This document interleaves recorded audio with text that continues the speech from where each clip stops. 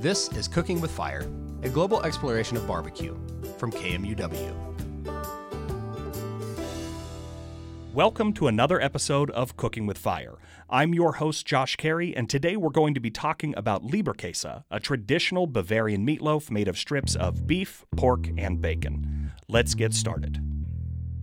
Well, to make our Leberkäse, we're going to need 3 types of meat. Today we're using 1 pound of beef stew meat.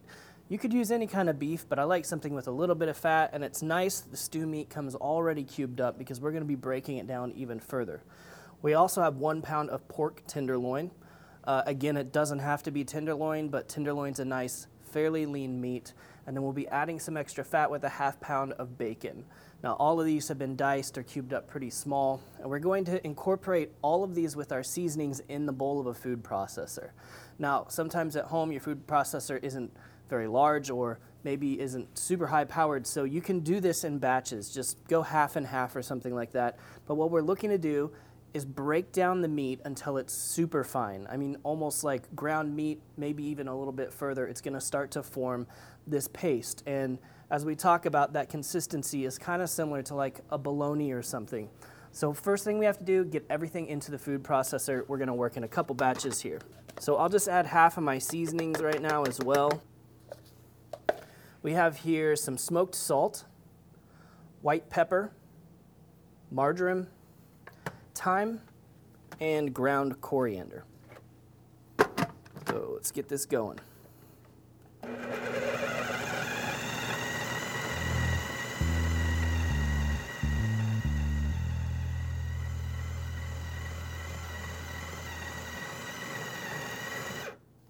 All right, so that's looking pretty good.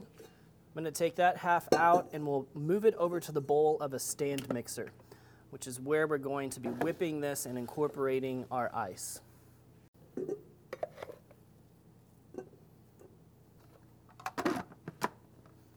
All right, second round of the meat and seasonings now going in the food processor.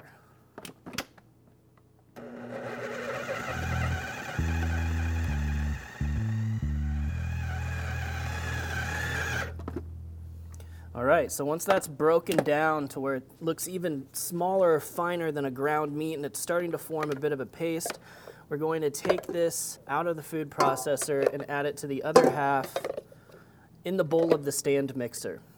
Now, if you had a big enough or powerful enough food processor, you could do this whole thing in there, but I actually find it's easier to move it over to a stand mixer to incorporate the ice.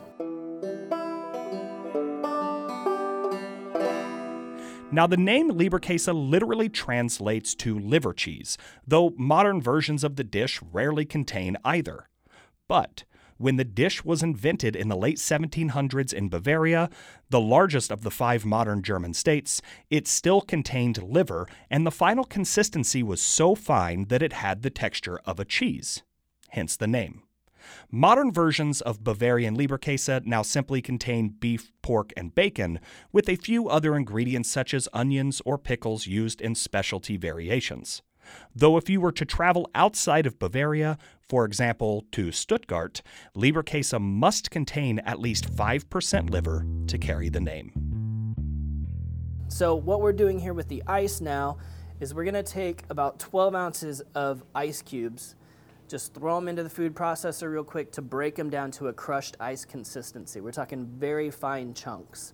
And then we're going to mix or whip that ice into the meat mixture on the stand mixer. And what's going to happen during that time is you essentially start to emulsify that ice as it comes up in temperature. And we're going to bring it up in temperature and actually monitor that temperature until it comes just above freezing. So for now, let's get the ice into the food processor and we can start whipping.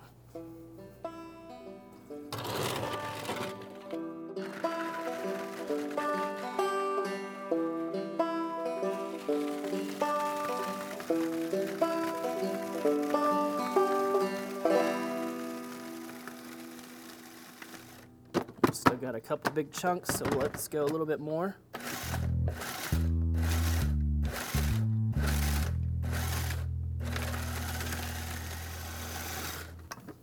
All right, we've got crushed ice. So the ice goes directly into the bowl with the rest of the ingredients. The other great thing that the ice does in this situation is it keeps our meat mixture really cold so that we have a really nice sausage texture. None of the fat's going to be able to melt or leach out.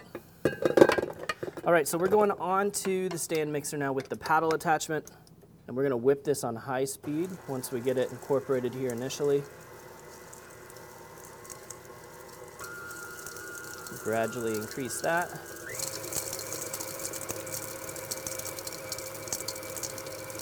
I don't know if you can hear it, but the ice chunks are kind of tinking off the side of the bowl as it's being whipped into the meat mixture, and we're starting to form this emulsification. All right, so we're at high speed now. We're just gonna let this whip away and start to come up in temperature. And what's happening now is we're really forming that texture of the Leberkäse. That sausage texture, breaking down these very fine meats to create a really smooth textured sausage. Now, of course, for the Leberkäse, we're going to be forming this in a loaf pan, so it's pretty much a meatloaf. But this is a really important part in creating the textures with this whipping process as we create the primary bind so the meat sticks together and emulsify that ice into the meat. We've probably been going about 60 seconds now, and to take a reading, we are at 34, 33 degrees. I'm going to go for about 35 before this is finished, so you can just let this whip away for a couple more minutes until it comes up to 35 degrees.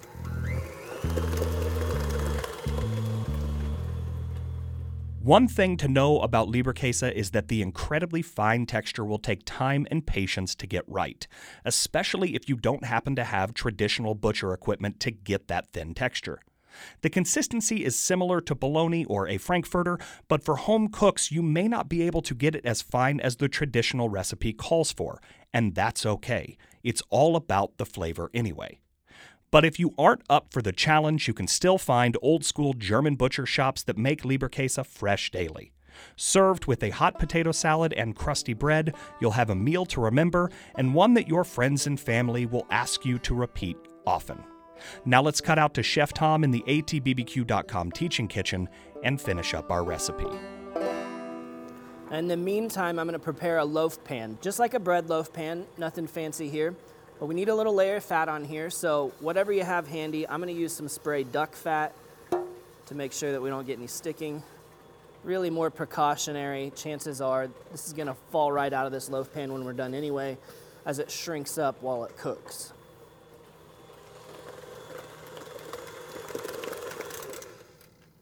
All right, well, it's been a couple more minutes here. I'm going to get a reading that's come right up to about 35 degrees. At this part, the temperature's not super important. We're just trying to incorporate all of that ice. And if we have little fine ice pockets in the finished product, that's totally fine because this ice is broken way down. But we've kind of got the consistency we're going for now. It's a very smooth paste. As you dip the paddle into the meat mixture and pull it out, it wants to hold together because it's made that primary bind now. So this is going to come out of the bowl and into our loaf pan. And then we're going to take it out to our grill. You want to do your best as you're putting the meat into the loaf pan, just to make sure there's no air pockets so it's all solid. Press it down, pat it down, push it into the corners.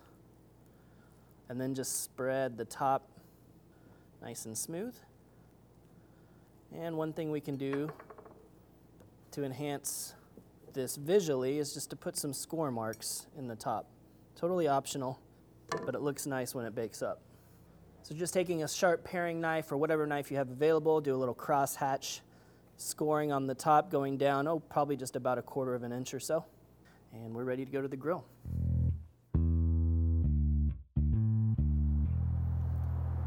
Well, today we're going to be cooking our Leberkäse on the Yoder Smokers YS640S pellet grill. We've got our grill preheated to 350 degrees, so we're just going to go ahead and place our loaf pan on here, close it up, and let it cook.